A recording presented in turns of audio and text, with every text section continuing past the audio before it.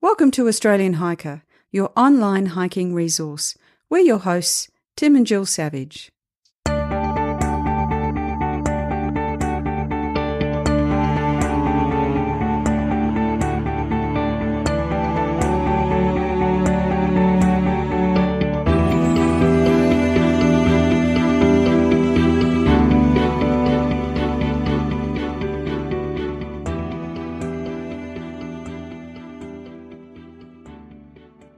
This is episode 91 of the Australian Hiker podcast.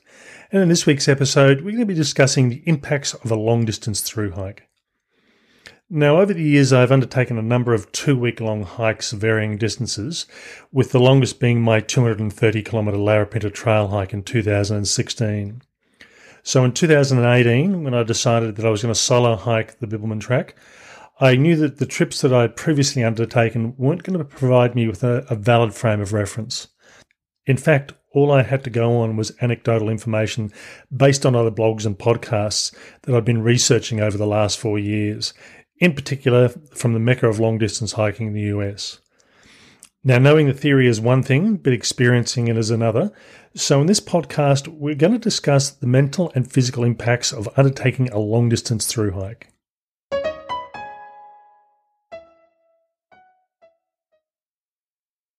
So before we start, what do you mean by a long-distance through hike? About a year ago, I asked our readers in a Facebook poll what constituted a long-distance hike, and we received a wide range of answers. But from my perspective, and this is purely my perspective, I consider a long-distance hike being over 500 kilometres in length, distance-wise, and over 4 weeks or longer time-wise. Now, this is a purely arbitrary figure, but I just find that hikes that I've done in the past of 2 weeks, I tend to spend the first week winding down and then the second week thinking about going back to work. So this has been a pattern that's repeated itself on virtually all the 2-week hikes that I've gone through and done. It's like a typical holiday, really, isn't it? It is. Now, doing a big distance hike in its entirety over multiple weeks, so what's called the through hike, and walking 150 kilometres a week and averaging over 20 kilometres a day is an entirely different process than doing a shorter hike. So I know before you did your hike, you did a lot of training. What did you do and why did you do it? Well, as probably people are aware, I'm a bit of an obsessive planner. You have not, people would have no idea about this. And when we go on a normal overseas holiday and Tim's got this little notebook full of bits of paper and what's going to happen when and, everything is documented down to the last degree. So, so from my perspective, what I needed to know, I tend to like to know all the information I can up front. And in this case, for doing a 5-week-long hike, I wanted to know what my personal limitations were. So things like how far was I capable of hiking in a single day? How well could I back this up over a series of days? How many calories do I burn when I'm hiking? And as such, how much food do I need to carry? Now, in saying this, there is no right answer here. And really what I'd probably put up on this one is the answer is your answer and it's what suits you. Yeah, I think that's probably an important point to make that, there is a lot of advice out there about, what's reasonable, what's excessive, what's not hard line enough. But the reality is it's whatever suits you. So, Tim, what did you learn about your physical abilities and the limits that you had from your training hikes? Well, as I said, I am a bit of an obsessive planner, so I spent around about 2.5 years trying to work out what my limits were. So the things I learnt before I undertook my through hike was that I was capable of walking an average pace of 3.75 kilometres per hour with a full pack. And it's a conservative sort of pace. I can certainly walk faster than that, but 3.75 kilometres does quite well. I know I'm capable of walking over 40 kilometres a day over multiple days, providing I'm fit enough. And the only way I can describe this is I walk funny. Yep. So on multiple days over 25 kilometres, there's two issues that I know tend to impact on me. I will get blisters on my toes, and without fail, it's always the left little toe is where I develop the blisters first. My left foot is my bigger foot. I actually realised a while ago that I grip with my toes when I walk, and it doesn't matter what footwear I'm wearing. It's just I like to have good purchase on the ground, so that left little toe is the one that tends to take most of the impact. And just on that, my Injinji socks, my toe socks mean I don't get blisters on my toes, Tim. You might want to try that one day. At some point. The other thing is, again, with distances over 25 kilometres on a single day, on multiple days, I develop hot spots on the balls of my feet. So that's where I tend to put most of my pressure. My ideal hiking weight is 93 kilograms. Typically I tend to always start my hikes a bit higher than that. I know from experience that on 25 kilometre plus days, I'll average around 5,500 calories, anywhere up to about 8,000 calories of energy expenditure. And just in case people are wondering, I go into, I'm not sure if it's calorie deficit, but the more calories Tim uses, the less I use. There's a family thing happening there. And so for each 200 gram deficit, as far as food in and food out, I average losing around about 100 grams of weight. Now, these sort of figures, the calorie usage and the calorie deficit were based on my Fitbit. I was keeping a fairly good food diary for 18 months and then comparing that to my calorie usage, and that was what the figures ended up being. Now, something I've learned over about a 12-year period, that on an average 2-week hike, I'll lose around about 7 to 8 kilograms. So my big concern, and probably my biggest concern, was what was a 5-week hike going to do with me? That was a real worry, and this is probably the one of the limiting factors, or the deciding factors, if you like, on deciding how fast I was going to be moving and how quickly I wanted to finish the hike. And I think certainly from my perspective, as I said, it's if I'm losing roughly 3 to 4 kilos a week. There is only so much weight that I can afford to lose. So there's ultimately an end point to probably how long I can possibly hike, unless I can find some way of dramatically increasing the food that I take in on a hike. A few years ago, we were hiking overseas in Bhutan, and there was a fellow there who he was from England, and he used his annual hiking holiday as, I think the only way to describe it is a way to standardize maybe his weight. And he lost a huge amount of weight over a 16-day period, and that was kind of how he maintained his check. So he'd spend the year getting heavier and heavier, and then would go on a long hike to lose weight. And not necessarily the healthiest thing to do, but certainly I probably wouldn't recommend that. The other issue that I had was, my concern was the development of hotspots. And this was something I only really became aware of in 2016 when I did the Larapinta Trail. And then the year after, when I did the Canberra Centenary Trail, which was 145 kilometres in 3 days. And the issue with hotspots was a concern for me. It was like, how do I actually manage to do the distance I'm planning and maintain my foot health? I was going to say, you're talking about hotspots on your feet now. Yeah. So as I said, it's always on the balls of my foot, and I know it is an issue, so it's something I had to learn how to deal with. Now, a contributing factor from my perspective is that for me, exercise is an appetite suppressant. There is actually a condition that particularly affects elite athletes, and I don't claim to be at that level by any means, but For a lot of people, they exercise, they want to eat. For me, I exercise and I want to stop eating. So it's trying to force myself to eat enough food so that I maintain my weight. So you've talked about all that preparation, and now that it's all done, what was the outcome? Okay, so really what I learned over a 5-week, 1,000-kilometre period was that I am quite comfortable hiking over the 40-kilometre mark if need be, and I averaged around about 31 kilometres per day, and this was certainly my aim. I did allow myself 6 weeks to do the hike, so I allowed a bit of buffer just in case, but I planned on finishing the hike in 5 weeks, which is what I did. My moving average, and this is probably where I picked up a bit of extra time on my trip, my moving average ended up being 4.25 kilometres.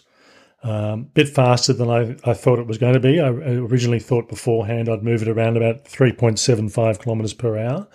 But I think measuring this over a 5-week period, it now gives me a really good indicator of how fast I can move.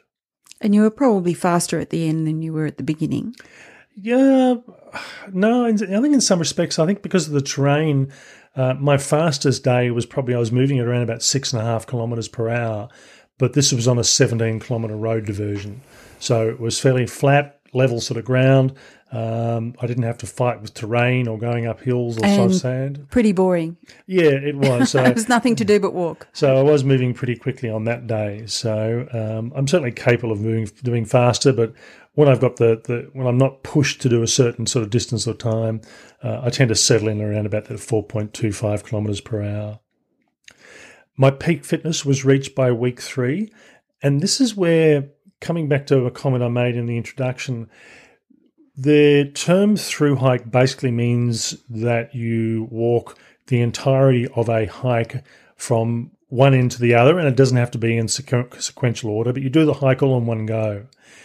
The other term you'll often hear used is section hike, where people will do sections or components of a hike, and they might do it over a period of months or even a period of years, and they still end up doing the whole trip, but they don't do it in one go. Now, the benefit of doing a through hike, and as I said, for me, I reached peak fitness by week 3. So if I was just doing it a week at a time or even 2 weeks at a time, I'd reach a level of fitness, not quite reach my peak, come back in 6 months later, I have to build my fitness level back up again. So this is one of the biggest benefits of doing a through hike as opposed to a section hike. The food that I averaged carrying and eating was around about 2,800 calories a day, and this basically ended up being a 3,000 calorie deficit per day. And again, as I said earlier, I was really concerned about the potential weight loss on the trip. And in fact, I actually ended up losing 15 kilos in 36 days, which averaged around about 3 kilos a week.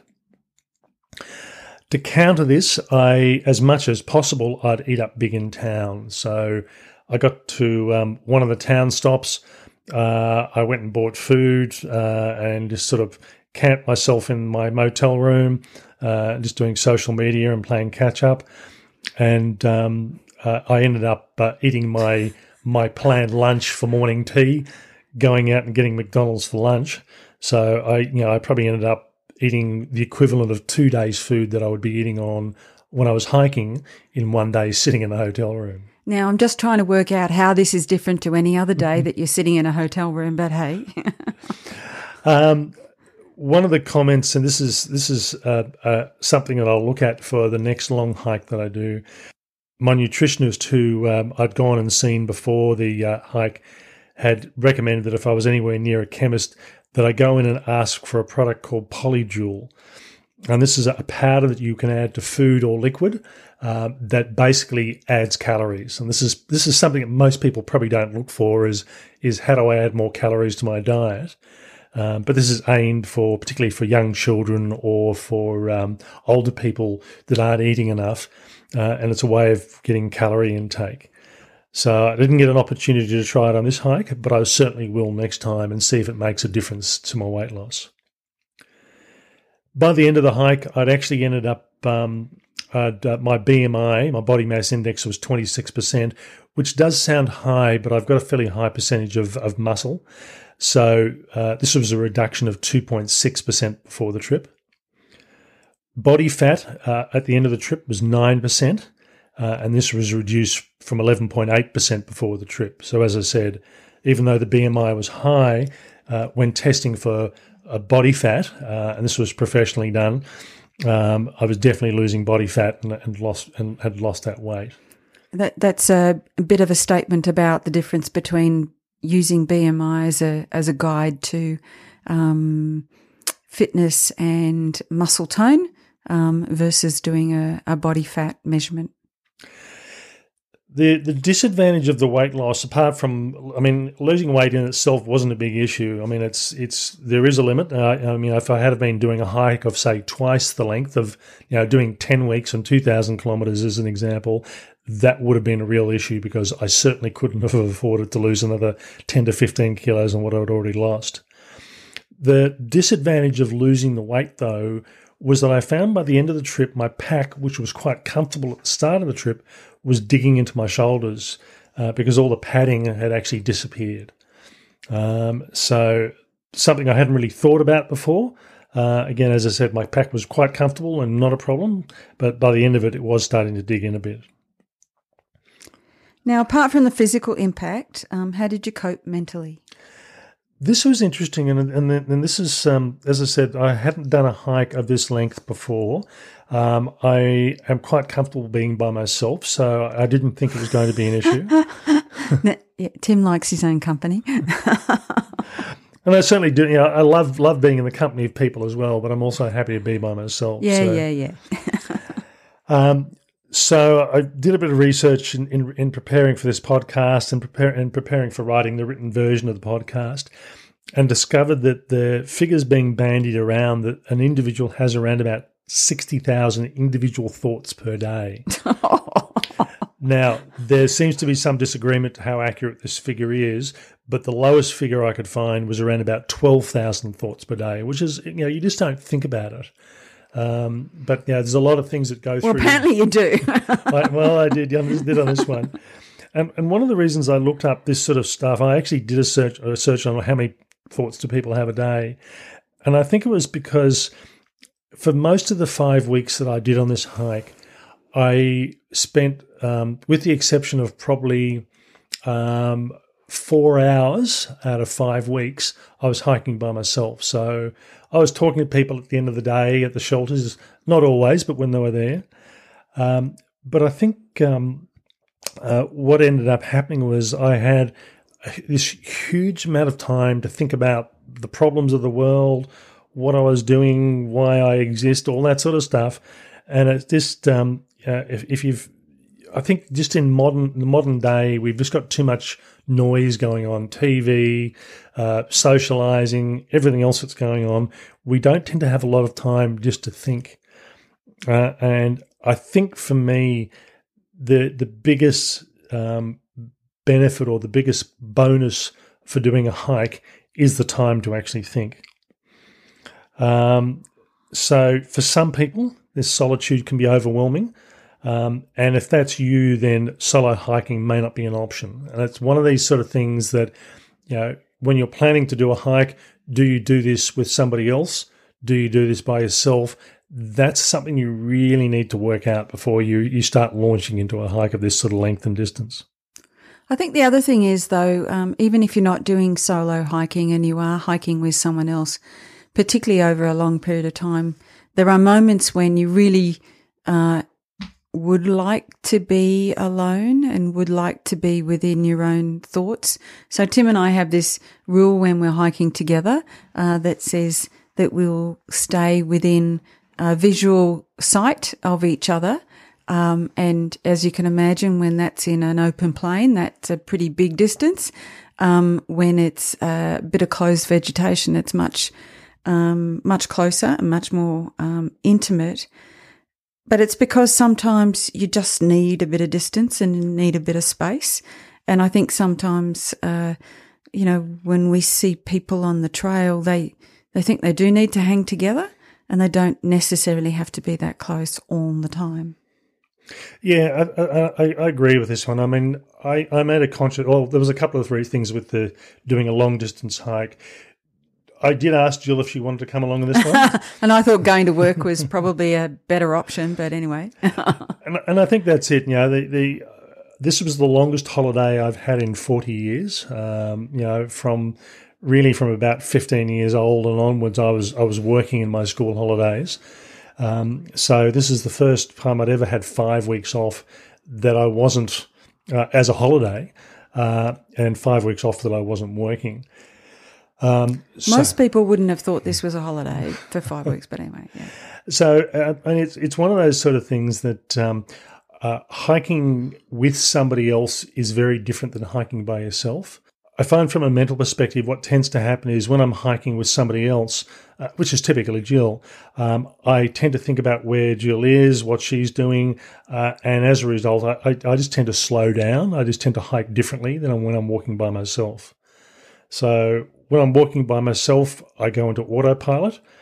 I will quite happily go into my own head, let my body worry about what's happening on the hike. I'm still paying attention to the trail. I'm looking. I spent 5 weeks constantly looking for snakes. Didn't see any, but it doesn't mean they saw you. It doesn't mean I wasn't looking for them. So, it's. I think certainly the mental side of things makes a big difference. So is that why you didn't hike with someone else when you were on the track, or it just didn't happen? I think certainly, I mean, I'd planned on doing the hike by myself anyway. I did it in what was earlier than the hiking peak, if you like. Most people hike a bit later in the season than I did. So I certainly had a number of nights where I spent, I was sleeping by myself with no one else in the cabin or the shelters. And I think certainly, as I said, I was hiking. The longest I was hiking with someone was probably for about 2.5 hours, but my pace was slightly faster than his, and I think he decided he wanted to slow down a bit. I didn't want to start hanging back, and I saw him at the end of the day. But yeah, it was pretty. I was actually going against the flow of traffic as well, so coming across people going the same direction. I never actually overtook anybody, but I certainly only saw one person travelling the same direction that I was. I think there's a bit in here about hiking your own hike as well. I mean, I think that's what I heard you talk about in terms of pace and in terms of, what was interesting to you and the intent to solo hike. Yeah, I think it was, and as I said, it was really a decision about. I didn't want to have to worry about if I planned on going with somebody else and I got injured. I didn't want to ruin their hike, or I didn't want if they got injured to impact on my hike. So that's very generous of you. So I think hiking solo, as I said, it's you either like it or you don't. And in some respects, as Jill said, it's really about why are you hiking. And I think from my perspective, I enjoy being in nature. I enjoy looking at the scenery. I had some spectacular views on the hike. But as I said, for me, the biggest thing I got out of this was the time to think, and to think all sorts of things through. My body just did what it wanted to do speed-wise. And a lot of people would think I was traveling quite fast, which I was. But it just suited what I wanted to do. So hiking 1,000 kilometres is a real mental challenge. When you were actually on the track, how did you plan for that? I think my strategy was to not think that I had 1,000 kilometres to go. So certainly on the first day, that was it. I'm starting a 1,000-kilometre hike, and this is I've got that to go. But I think what I ended up doing was I'd planned on doing a certain number of kilometres each day. And as I said, I was averaging around about that 31, 32 kilometres per day. Some days were bigger, some days were smaller. But I didn't sort of approach the day to thinking, well, I've got 40 kilometres or 30 kilometres to walk today. Generally, what I tended to do was think about it in relation to 2 hikes a day. So I'd say, okay, by lunchtime, I've got a hike of 15 to 20 kilometres. And I'd do that. I'd stop for a break, and it might have only been 15, 20 minutes for lunch. And then it would be, right, I've now got an afternoon hike of 15 to 20 kilometres. And I think that sort of made things much easier than trying to think, well, I've got 30 to 40 kilometres to walk in a day, even though that's what I knew I was going to be doing. The other thing as well is I didn't really think about the fact I was averaging 200 kilometres a week. It was more about I've got 7 days or 6 days, depending on how many days I was hiking within a week. And I was looking at, well, I'm going to think about the next 40 kilometres, which just happened to be 2 20-kilometre hikes. And I think that works quite well. And I know other people who do similar sorts of things. It just makes things much easier to work with. The other thing, I suppose, is I didn't have my alarm set on my watch. I just woke up when I woke up. Usually in the real world, I will wake up at around about 4:30 and get up. And I go to the gym, or I do whatever I'm doing on the morning. But on the trail, what I ended up doing was I'd wake up whenever that happened to be, and that this usually would means that I'd be waking up around about the 5:30, 6 o'clock mark, because it was still reasonably dark at the time of the year when I was doing my hike. I was getting up, having breakfast, checking social media, and I was going through a routine. So the routine pretty much became habit, and it wasn't something I sort of consciously decided, right, this is what I'm going to do every morning. It's just something I just fell into. So it was rare that I ever got away when I thought I was going to. I tended to get up, have breakfast, sit there, do social media, and I'd always end up getting away 15 to 20 minutes after I thought I would do. But this pattern, it just helped me go a bit more into autopilot. So it wasn't like, what have I got to do tomorrow morning? It was just that do one day and then repeat 36 times. Now, I think we talked about in one of the earlier podcasts about, I guess my sense of, I don't know, disappointment or something missing when we went to the trailhead at the end of the Bibbulmun track. And I just had this moment of thinking, you would have come out of the bush and, it would have been, ta-da, here is the end of the trail, and across the road is a supermarket car park and lots of people coming and going and doing their business. But there was nobody there waiting for you. And I did feel a little bit sad for a moment about that. So at the end of the hike, how did you manage the hike slump that's so widely discussed in the US by hikers? And this is one of these things that, as I said, the US tends to be the mecca for long distance hiking. We are certainly getting into it in Australia, but when you've got things like the Pacific Crest Trail and the Continental Divide Trail and the Appalachian Trail and a number of others, people who do long distance hike, the numbers are just far greater. I mean, and in part that's to do with the much bigger population as well. But the information that tends to come out on these hikes tends to be US based rather than Australian based. So in preparing for this hike, a lot of the information I had to source was coming from the US. There really was nothing that was Australian done. So as Jill said, from a US perspective, there tends to be this slump effect that tends to knock people about at the end of a long distance hike. That they've been doing something for so long, it's almost like a sense of loss at the end of the hike, that the thing you've been doing and living and breathing is no longer there. So for me, up until even the day before or 2 days before the end of this hike, it didn't really mean anything to me. It was just like, well, yep, I finished in a couple of days and didn't think about it. But I think the last day I only had 10 kilometres to do, and that was deliberate. I didn't want to end up turning up to the trailhead at 6 or 6:30 at night the previous day. I just wanted to have a fairly cruisy sort of last day. And for me, those last 10 kilometres were the slowest of the whole trip. I was almost looking for any excuse not to finish. I stopped around about 10 minutes after I left the last shelter to record social media, and I found the emotion hit me quite heavily. And I think everybody else who was watching as well, Tim. Yeah, and it was one of those sort of things. I tried to record this last video on the trail before I reached the trailhead, and it took me, I think, around about 14 attempts.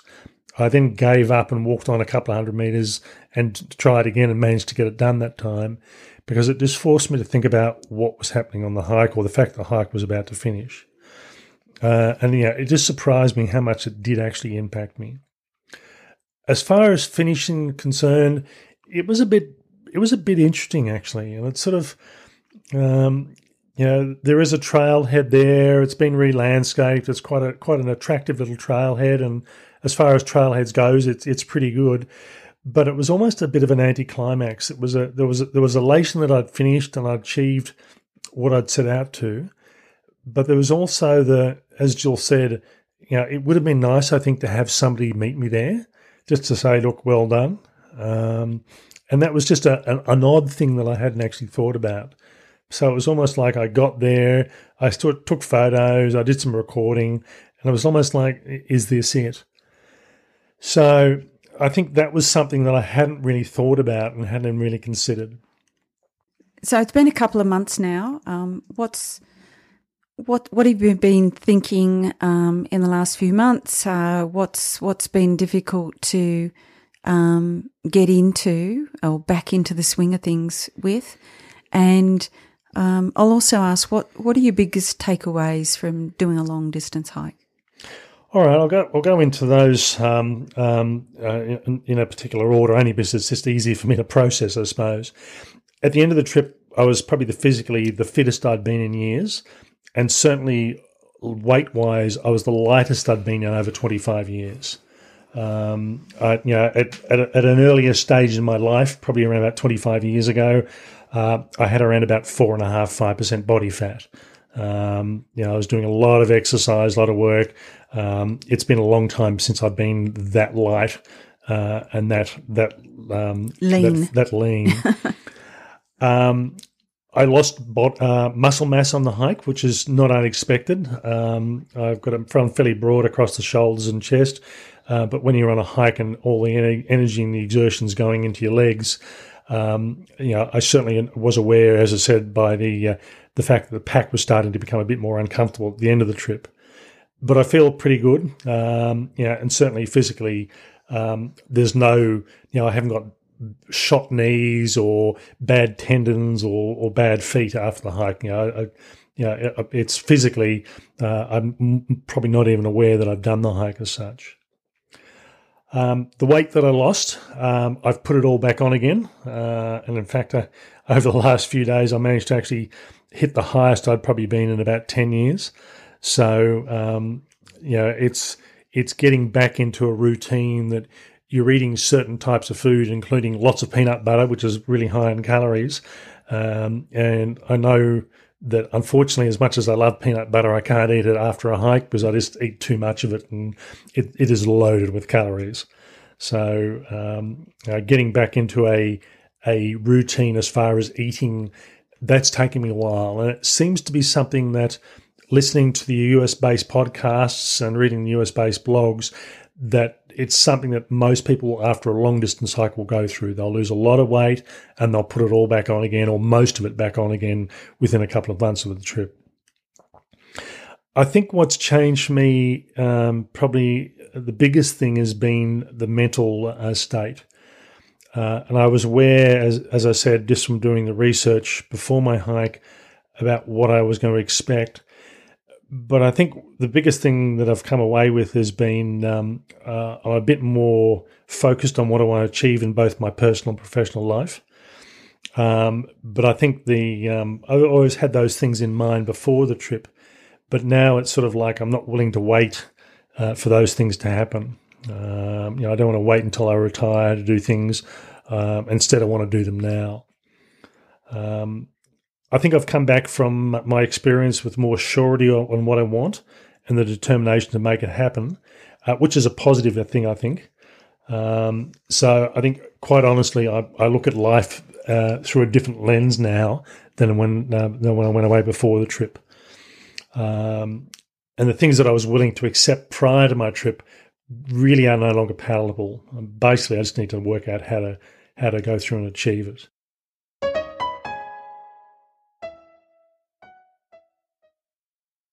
Now, you may not choose to do big distances, but providing you allow yourself enough time to build up your fitness and to minimise the weight that you carry, you can deal with the physical side of things on a long-distance through hike. I think they're all fairly achievable. So from my perspective, as I said, the physical stuff can be managed so long as you train. And again, what that means is going to be very much a personal thing. Don't try and do what other people are doing just because that's what you think you should do. It's really going to be what suits you as an individual. I think the mental side is a totally different beast here. And for me, the takeaway I got on this trip was that I learned what's really important in life and not to underestimate the importance of this. The scenery, as I said, was just a bonus. As much as I love nature and love being outside, it really was about the mental solitude and the chance to think that really was a big bonus for me. If you're into reading US-based hiking articles and listening to podcasts, you'll see a number of articles titled "Through Hiking Ruined My Life." And from my experience, it's been just that, but it's been in a positive way. I think it's probably has not ruined my life is probably not the right term, but it certainly changed it. So I think if you're going to do a long-distance multi-week hike, be prepared for your thought processes to be altered forever. And if you are doing 4, 5, 6 weeks or more and doing those 500 plus kilometres, your life will never be the same again, and you'll be glad for it. Okay, so if you want a more detailed version of this podcast, the written version, including a number of other things which we didn't go into in this episode, is available at our website at www.australianhiker.com.au. Our next episode is due for release on Wednesday, the 2nd of January, and we'll be doing a media review on a range of hiking-related movies for that one. So this was something a bit different while we're still in holiday mode. As always, you can listen to this podcast through our website, through SoundCloud, Stitcher Radio, Spotify and iTunes. And if you have the chance, please go through and give us a 5-star rating on iTunes to help get the message out there. That's all for me. Bye for now. And bye from me.